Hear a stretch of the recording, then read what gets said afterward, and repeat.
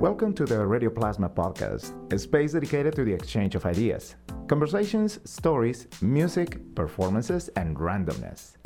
Listen at radioplasma.com, also available on iTunes and Stitcher. I'm your producer and host, Johan Rashi Vega. Today, we're going to talk about information, about how the information that it should be always free also needs to be accurate. And for that purpose today, we have a very special guest, someone who has extended experience as a journalist and also is an advocate of the truth. I want to welcome to Radio Plasma, Natalia Muñoz. Thank you, Johan. Thank you very much. It is really an honor and a privilege to have you sharing with us your thoughts, your experience, your knowledge about journalism and about many issues that are concerning right now for our community, our society, especially on these times where fake news, it became an issue, it became a thing, and not in a good way. So we are gonna talk about that in a few moments. But first of all, let's talk about you. Let's get to know Natalia. So you are a journalist, a really experienced journalist for many years, and you have a very interesting background. So tell us a little bit about that. I stumbled into journalism in my early 20s. For many years, I did different jobs. I was a dishwasher at different restaurants. I was a gas station attendant. I cleaned houses. I painted people's apartments. And just one day, I saw there was an ad in the newspaper. The newspaper was looking for a proofreader, and I didn't know what a proofreader was. I had to look it up in the dictionary. And once I read, that just means that you read what people have written and then you correct it if there's a mistake. And I have this superpower. One is that I can smell anything from anywhere. If someone 3 cars ahead of me has been smoking, I can smell that. The other superpower I have is that I can catch mistakes, writing mistakes very easily. And I thought, well, this is a lucky break. So I applied. I was given the job. And that's how I started my journalism career, reading the newspaper stories. And I found it fascinating to read every single day a little piece of history from different points of view, but all based on facts. So say there was a concert. Well, I would read a review of that concert, but there were certain facts. Who was the singer? That person's name, you couldn't make it up. It was that person. There were 5 people in the band. It was held at X auditorium. They played 15 songs. Those are basic facts. How they presented the music, that was open to interpretation. And I think what's happened now, I know I'm getting a little bit ahead of myself here, is that we have become a society that thinks that everything is open to interpretation, and it's not. There are certain facts in life. One is the sun rises every day. It doesn't matter if it's a cloudy day, the sun is still out. It doesn't matter if it's nighttime. Somewhere in the world, it is daytime. The sun is out. And I think in our fascination with wanting to take shortcuts on social media to say we like something that somebody put, instead of reading the article they're recommending, instead of watching the video that they're sharing, we just want to tell our friend, I like that you're sharing that, whatever it is. And what we saw in this recent election cycle was a lot of fake news, a lot of made-up stories. It wasn't opinion, it was literally made up. I come from a journalism where you check and you double-check. You call the person you're going to interview, you meet with them, you make sure that you have your facts straight, the who, what, when, where, how. Then after that, it goes to another editor who reads it, that's the proofreader. To make sure that there are no spelling errors, it goes to an editor who may have more questions, like, we need a little bit more information about the how, or the where, or who. Why don't you get some more information about that? And then, so right there, you already have 2 people who are reading it after you. We are living at a time where journalists, basically, they interview and they put it online. And there's no fact checking. When I worked at Latina Magazine, which is a national magazine based out of New York City, our articles went through 5 or 7 edits. In other words, 5 or 7 people read the same article. And so in those 5 or 7 edits or turns, we caught typos, we caught mistakes of fact, that maybe the author had said something had happened on January 20th when in fact it happened on January 21st. Those are details that matter. Every detail matters. So, if I can continue, the journalism that I come from is very different from the journalism that's being practiced now. And it's very discouraging because we're not getting the right information. And now we have a president who lies. And when he was lying as a candidate, far too many people, including journalists in national media, would just reprint or just retell the lie without challenging it, or without challenging him, without asking him, well, where did you get that information? And then he would just change the subject and say something else that was outrageous. And then the journalist would follow that line. It was the kind of, he's a master at confusing the issue. And I think it's only now, in these past few days, these last days of January, that the media is finally catching on how to cover this new president and how to write the headlines, how to talk about him on television, on radio, and to not just repeat what he said, but repeat what he said and then immediately say what he said has no basis in fact. And that is something we can identify as a phenomena of recent times. I guess once the internet became a tool for all media outlets to integrate different approaches to information, not only the dedicated type of media they were working with. And I'm talking about when TV channels needed to include a web presence, or when radio stations needed to start including images or video for, again, the web presence.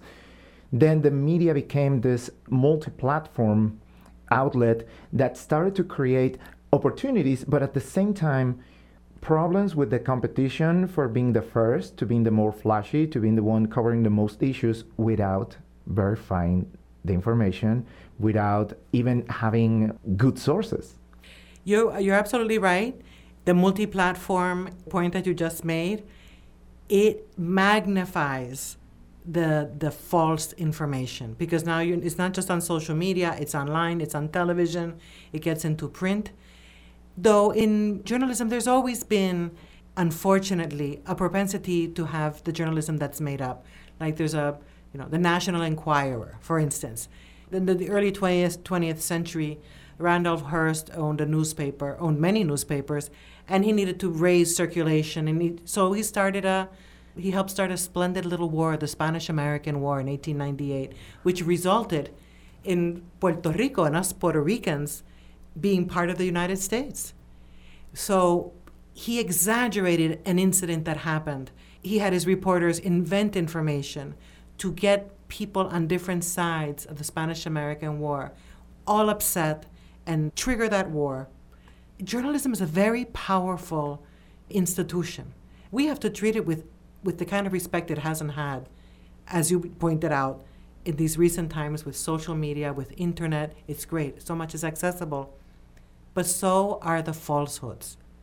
And unfortunately, a lot of people fall for the falsehoods. That leads all of us into trouble. Fake news, it's been there forever, since information started to be a need to be shared with the people.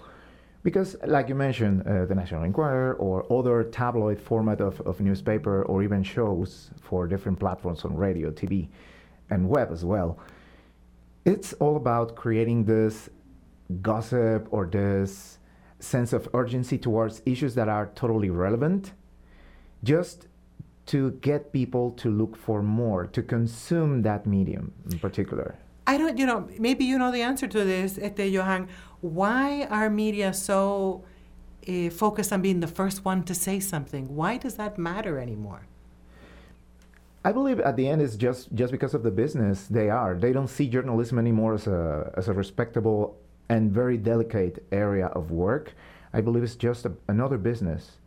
Because what does it matter if your program or your newspaper comes out with a piece of news first versus, say, mine, if yours is made up or if mine is made up, or, people won't give up on a media from one moment to another if they get something out first. I don't think people are saying, oh, did you see that thing on CNN? CNN is the first one to come out with everything.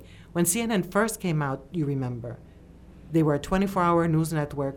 It was radical. It was extraordinary. Any time of day, you could tune into CNN and get information on what was happening in the nation and in the world. And then several years later, we started realizing, oh my goodness, they're repeating the news over and over and over. And now they are standing with a microphone on a street corner saying, well, nothing has happened here yet, but we think that a police cruiser with so-and-so who has been arrested is going to pass by. We're not sure. And that becomes an issue, and that becomes a reason for many people to get worried, to get uncomfortable, angry, to have reactions, over-exaggerated reactions to that fact that is not, and something happens as a consequence of it. You're right. When you speak about the emotional reaction that we have as a society, it seems that a lot of us are having this angst, this anxiety, and this anger, and we're making decisions based on that, and not making decisions based on clear thinking. And I'm wondering, and maybe you know this, why does when I say the media, I'm talking about national media. I think local media is much more responsible because we all live here. I think it's a lot easier to just put out something in a national media outlet, whether it's cable news or an online or a newspaper. What is the purpose in making us anxious and giving us angst? Why do they want us to make decisions based on that? It's almost like they want us to become addicted to that emotion of, I need to know now, because if I don't know now what the next newest thing is, I'm going to be in the dark. I'm going to be behind. I'm going to lose out on something, which is not true. I believe it is the way the story is told. And again, going after certain formats already established. For example, the format for reality TV that is all staged, but it gives you this feeling that everything is happening spontaneously, and then you want to keep following up what happens next, just because you have nothing better to do. And you take this joy from seeing other people having arguments and fighting or even suffering through issues that are totally irrelevant, superficial, but that sells. That keeps people sitting in front of the television for hours at a time, watching other people's lives unfold as if it was something unplanned, when, like you said, it is planned. These reality shows, the only thing real about them is that those really are people. But everything else that happens, the producer, the people who are behind the scenes say, okay, so you're going to prepare this meal, and then it'd be good if you have some tension between you, when you're, maybe you say you want spaghetti and the other person says, no, I want meatloaf, and let's create tension. Because, of course, stories need arcs. Stories need conflict, need tension, just like movies. But the movies that are most compelling are the ones where we don't know what's going to happen. And we're kind of in that uncomfortable place, waiting to find out what happens. But I think with all the information we have at hand, through our phones, through the computers, whether we have access to internet or not, through the libraries, people can get internet, and that is still a free service and a fantastic service. I don't know why we are not smarter for it. We are not more thoughtful as a people for it. I think it is because information we are taking it for granted. Like you mentioned, libraries, and maybe at home, I remember the encyclopedia was the source for most of the questions that I had, if it was for homework or something that I maybe heard during a conversation or something that I saw on a TV or in a movie. And I asked my parents about it, and if we didn't got a clear way to know or understand, well, let's check the encyclopedia. So we had some sources, and those sources needed to be reliable. Right now, are not even official sources anymore. At some level, it is okay. I believe it is a great thing that we can have many different options, but if they are not sources, they are just sharing an opinion. And that's okay. But we cannot take an opinion as an official statement for something that is not being proved, that is not being verified, that hasn't been checked and vetted, as something that we can say this is official, this is the truth, the absolute truth, even though there is no such thing as an absolute truth on anything. No, the sun does rise. Well, the sun rises, true. So maybe this is the problem when we have that many possibilities to look for information that we don't even care about looking for the right one. Well, that says, I think it's true what you're saying, and I think that reflects so poorly on us as a people. That I don't know if it's laziness, I don't know if it's we're just overwhelmed, we're just trying to just get through the day, however we can get through it. I don't know if it's these so-called smartphones where it's so easy to they're just basically, as we know, they're just computers that we hold in our hand, and they're also telephones, and they're cameras, and they're video cameras, and they're radio stations. It's everything right there in the palm of your hand, that we as a human race, or at least in the countries where there is this access to the smartphones and to the internet, we weren't really prepared for all the things this small apparatus could do. We weren't prepared as a society to be responsible with it. I don't want to compare. The thought that comes to mind is something terrible. Like it's like being handed a bomb and then it blows up. That just sounds that's such a violent, awful image. But it just happened so quickly. One day we were sending faxes, and then we had those computers that looked like E.T.'s head, those very deep. With the big screen, the yellow, or the green. Yeah, the monochromatic screens. Sí, exacto. And then it seemed that within a couple of years, now we were on internet. And within a year or two of that, there were all these websites. And then within a year or two of that, here we are. And there's the smartphone. And then there are the laptops, the computers, the tablets, all these ways to stay connected to one another and to stay connected to sources of information. But we're not necessarily learning anything valuable that is good for us. We're just sort of like liking things and passing information on. And I keep coming back to the election. I keep going back to the primaries. If it's okay if I get a little bit political here, of course, how did Trump become the successful candidate for the Republican Party? How did he then become the president of the United States? Someone who lies for a living. Someone who we all know lies. We know about how many times he's had to file for bankruptcy. We know that he has not paid bills. We know that he's left craftsmen, he's left blue-collar people without paychecks that they deserve for having built his hotels, his casinos. We know the things that he has said that have been so disrespectful, that have been so odious. It's been bigotry. How in the world did he become president? And I think he became president because people just were amused by him. And he was an exciting figure to see on television. And every time he insulted people, for a lot of people, that became, it made them feel good. They weren't feeling angst anymore because he was feeling the angst. And he was saying terrible things. And now here he is. I believe a president should be the teacher-in-chief.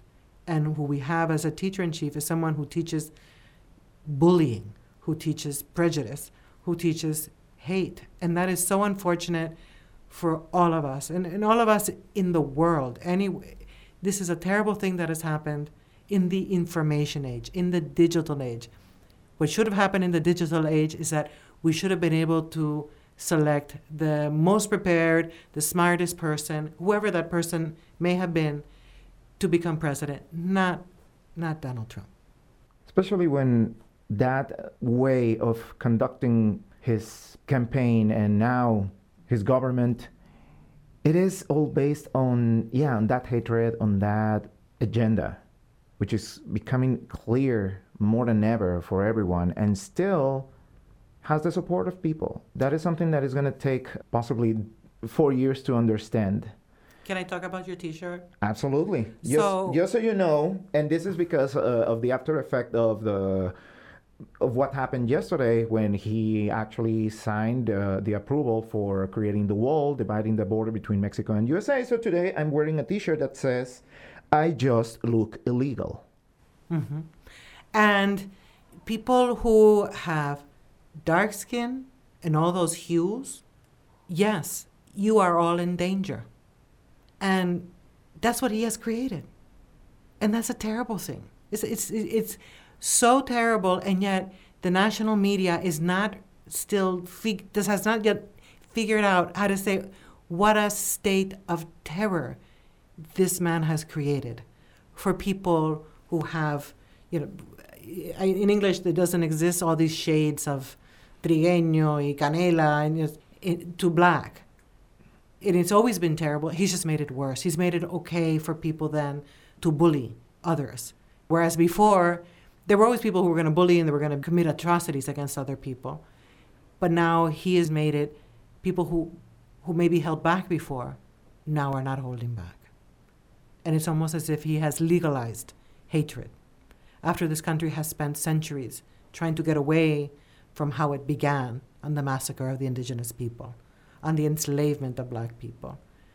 It's been such a difficult journey to create a more perfect union, and we're not there yet at all. But this new president has set it back. That march towards a more perfect union, he has set us back a long ways. So when I look at your T-shirt that says, "I just look illegal," on one hand, it makes me smile, but on another, to me, it's a form of protection of, no, I belong here. And I would even say, even if people don't have a visa or a green card to be here, they belong here. People belong where they want to be. I believe that. This month, I'm leaving the Human Rights Commission, of which I was chair in Northampton. And one of the tenets of human rights, and the Declaration of Human Rights was created in 1948 by the United Nations. And one of its tenets is that people have a right to live where they want to live. And people have a right to live in a secure place. And right now, this president has made the whole of the United States and parts of the world even more insecure, even more dangerous to people. And I find that it's a reprehensible. And again, how in the world did this happen in the digital age? The age when we have all this information. How did this happen? It's upside down. I want to bring, now that we are making these open questions and situations we are experiencing, just when the first White House press conference took place, and this statement saying that the inauguration was the most attended presidents in the history, period, when it is clear that is a lie. My thought on that is, why all of a sudden, after days before that, when Trump got elected and he offered his first press conference, and then he told CNN, "You are fake news. I'm not going to answer a question from you." If the press is being treated this way, do you have to keep covering the White House issues after being treated like that on your first approach? Well, that's interesting because I have been asking myself that question: how to cover this president? And another journalist came up with this solution. Let's not cover this president in real time. Let's just show up when he has a press conference. It won't be live, and he'll say what he's going to say, and then we go to our investigative team and our different media outlets, and we verify, are the things that he says, are they true or not? And then we write those different stories. We present those different stories. When his press secretary wants to come out and scold the media for saying that there weren't nearly as many people for his inauguration as there were for the outgoing President Obama's inauguration in 2008, that's an opportunity to tell the press secretary, you can say all the lies you want, but we're just going to say to our public, you're lying. We're going to call a lie a lie. We're not going to call it a falsehood. We're going to say embustero. We're going to say you are a liar. We're going to say liar, liar, pants on fire. And the media should not give liars forums to spew their lies unfiltered. The media has to filter this administration. And that means You show up and you take your notes, what are they saying, and then you verify it. And also, I think, the media, especially the national media, I've been saying, stop inviting those liars to your programs. They don't even answer the questions. So, in real life, you have to answer a question. Locally, you don't get to just change the subject if you don't like what the question was. That's the same measure that these other media outlets have to be held to, that same standard of, this was the question, you have to answer it, and if you don't want to answer it, that's fine, then just say you don't want to answer it, but don't lie. And if you're going to lie, I'm going to call out that lie. And if you're just going to keep lying so that you never answer the question, then I'm going to say, I'm not going to invite you to my program anymore, because every time I invite you, you just make up stuff. And we're not here for that. We're not your bridge for you to, your media outlet for you to say what you want to say that's not true. We're here to ask you questions on behalf of the nation. That's our sacred role as a national media or as local media. So if I were king of the media, I would tell all the media outlets, stop inviting Kellyanne Conway, who's the author of the alternative facts. Yeah, right. I say, no, Kellyanne, you can't come on my program anymore. No. And other people like her, no. And I would stop with the punditry that I've seen on CNN of all these people talking to each other, but they don't really know what are people on the street saying. What are they feeling? Because when you have these people who are all in the same club, then saying, well, the American people think this and the American people think that. And it's like, well, how do you know? Because you're always on television. I don't see you living your life with the rest of us. It's like they're in a bubble. Mm-hmm. It's like the Washington, D.C. bubble. It's the cable news bubble. And that's why, when I personally, for my news, I go to the PBS NewsHour. I find that their reporting is very good. They're very rigorous. They just don't let anyone say whatever they're going to say without challenging it, and they insist on an answer to the questions. And when they do have opinions, there's always a section for these two guys to state their perspectives. They're informed perspectives. They're not these emotional reactions. They're based on facts. Now that you mentioned PBS, and this brings another issue that is a really concerning one for media and many other aspects that includes the arts, the education, and the opportunity for people to get options to look for, especially when it comes to being informed, well informed.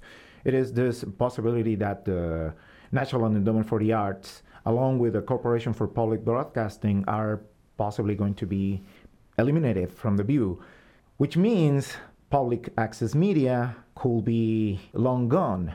And if not, it's gonna definitely be under the control of the state in ways that historically we have seen in other countries happening, and we know how that goes. What do you think we need to do as people who are communicating, especially when we have local forums for this? What do you think should be our mission, seeing this possibility to happen? Well, one of the things that we can do is to share with each other, well, where do you get your information and why do you like that information source? Alternative to what people have been doing already, whether it's MSNBC or CNN or any national online.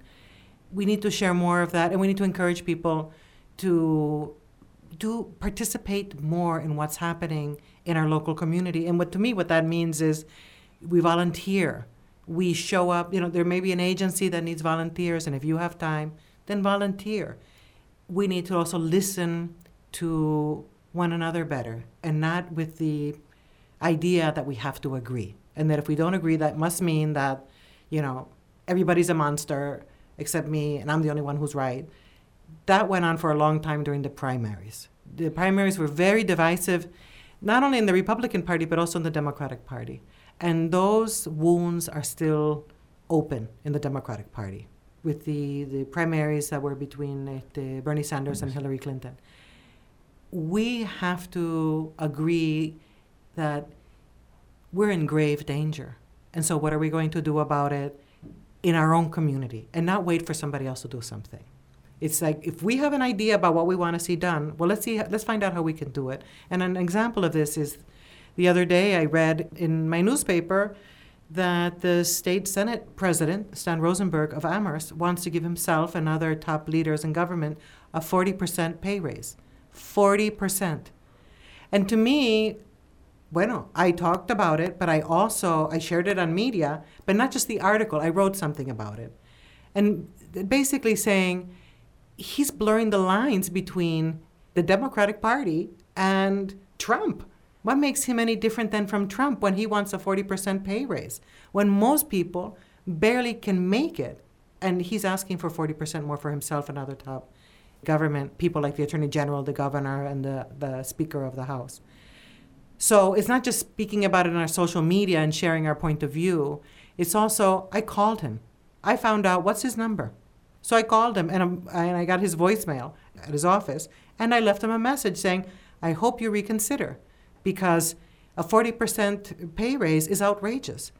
And you saying that, and I quoted him, fair-minded people will see it his way, is insulting. I'm a fair-minded person, and I don't think that I see it from your point of view at all. The country is suffering. And now, on top of us having to deal with this hateful guy in the White House, you want a 40% pay raise? So I think being involved is important, and calling people up. It's great, the online petitions that we can all sign. But I've been hearing a lot of politicians say they prefer to get a phone call. They prefer to get a real letter. They prefer somebody to go to their field office, their office, wherever it is. Here in Holyoke, State Rep Aaron Vega has an office. The city councilors, wherever they may be, is to have that contact. Let's stop with the emojicons, the emojis? Yeah, the emojis. Let's stop with the emojis. Let's stop with the likes and the thumbs up or the thumbs down, and let's pick up the phone and call the person who represents us and tell them, I don't agree with you on this, or I agree with you on that. Thank you for doing that. And let's hold each other accountable for what we're doing. So if we hear someone in the media repeating something that we know turns out that is not true, let's call them on it. You can't necessarily pick up the phone, and call MSNBC, but you can certainly write a letter to MSNBC, or you can tweet directly to that person, or on Facebook. Let's use the social media for good. Not to insult one another, but to hold each other to a higher standard, because our standards fell to the ground in these past few years. And I'm still in shock about November 8th. I don't know about you, but I have not recovered from November 8th. As a matter of fact, I posted another T-shirt wearing that day. It only says no. And it's still today being there, my front picture, because, it's that denial still ongoing. So basically, I could take this as saying we need to stop being virtual about the activism we try to do and become more organic, meaning we have to be present, we have to be there, we have to take action that is tangible, not just clicking buttons or putting emoticons. We need to do the job. Yes, and you said it so much better than I did in far fewer words. Exactly what you say. Echo that many, many times. What do you think, on the other hand, especially seeing and taking this suggestion you just made about utilizing social media for a more beneficial purpose, encouraging people to take over the media and create their own sources or their own outlets, pretty much emulating this very space we are doing right now as a podcast? I guess that could be another way for people to start creating those alternative options? Exactly. And there are some people who have blogs, and they are excellent journalists. And you read their stories on their blogs, on their websites. And as you're reading the story, you see they called the mayor's office, and this is what the mayor's office told them, or they're quoting from a press release. They're being responsible journalists. It's almost like anybody can be a journalist, but to be a good journalist, you have to be responsible with the information that you're sharing. It's like, anybody can paint the wall, but there are actually people who know how to paint the wall very, very well. And then there's people like me who do not know how to paint the wall well. And ever since the smartphone, everybody thinks that, I'll just take a video, or I'll just record, or I'll just do a blog, and that's all great. And it's necessary for people's voices to be out there. But when they're relating stories, when they're sharing stories not about themselves, but about situations or events, then I believe we need to raise the bar. If you want to be a digital journalist, excellent. That's fantastic. But you got to do your who, what, when, where, how, why. And it should not be based just on your opinion. It has to be based on facts. So how can we identify, and asking you as a journalist, how do you identify a fake news? Ooh. I was actually taken by, what's the word? I was fooled a few times on social media that I actually clicked on stories with headlines that led me to a site that reading 2 or 3 paragraphs, I realized, no, this is a rant. This is not a story based on facts. This is somebody's opinion, and it's fine to have an opinion, but it was presented as a fact. I look at the web address. I also, and it's not to say that some web addresses are better than others, but some, when you look at the name of the domain name, which could be something, I'm making this up, ilovetrump.com, and then if it's a story on how much the Democratic Party is terrible, well, then I'm going to question, well, their website is, ilovetrump.com, so maybe that's why they have a problem with the Democratic Party. I think, as an aside, as a Democrat, I also have problems with the Democratic Party, but how to identify, I think it's the reading. You have to read a lot. It's not just listening, it's also reading. And when you suspect that you're not getting information that's based on facts, then identify for what it is. It's an opinion. And when information is being presented as facts, because there's a lot of that also, the way you find out that it's not true is because then you're checking that subject. Then you go Google that subject and see what other sites are writing about that. And if there are different versions of that, then that's also a clue. I'm trying to think as I'm talking with you, a very recent example that a website said, there was a headline on social media, on Facebook, that said something, and I clicked, and then I realized, this is not even a real place. This is not a legitimate site. But because a friend of mine had put it on their social media, I trust my friend. So I clicked, and then reading, I realized, no, this is not a real site, a legitimate site. So I went back to social media, to my friends at the Post, and said, this is a fake news site. This is not true. They're saying things that are not true. And I checked, because then I Googled the topic and could see that the quote was not accurate. The context was wrong. It takes work, in other words, because you're just reading it. So yeah, but there's no easy way to do it. Do you know of an easy way to know if you're looking at a fake news? Pretty much is similar to the steps you just indicated. So yeah, it is paying attention to everything. And that, I guess, comes together with having a discipline of being well informed, not only from 1 or 2 or even 3 sources. You have to check as many possible, so that way you can identify those trends and those tendencies from certain styles, because that's another thing, the style of different journalists and different outlets, different platforms on how they cover or they create their content, that gives you little clues of what can you expect from that. Problem right now, I guess, is especially when it's online content, I will say even from established media, 95%, and I'm making it up, but it's just based on my personal experience, is just clickbait. Mm-hmm. Something for you to click to see what's this all about. Mm-hmm. Not even because if it is true, maybe I already know this is going to be something that I'm going to regret clicking it, mm-hmm. but just let's see what it is. I don't do that anymore, because I know every time you click on those links, mm-hmm. you are contributing for them to get more profitable, because then they can show to any potential investors or for advertisement purposes, see how many people are being reached out by our clickbait, mm-hmm. made up stories, mm-hmm. or not accurate stories. Mm-hmm. So I will go for that. I will go for checking the headline. What is the purpose of this one? What can I get from it? If the story, it is actually, like you said, it's just a rant, it is just a comment, it's an opinion, or it's actually giving me facts and giving me information, not an opinion or a tendency. Sometimes rants are good. Sometimes, for me, sometimes I like reading somebody else's rant. But here's an example. I read a headline the other day that said, the Clinton Foundation is going to close. And I was like, what?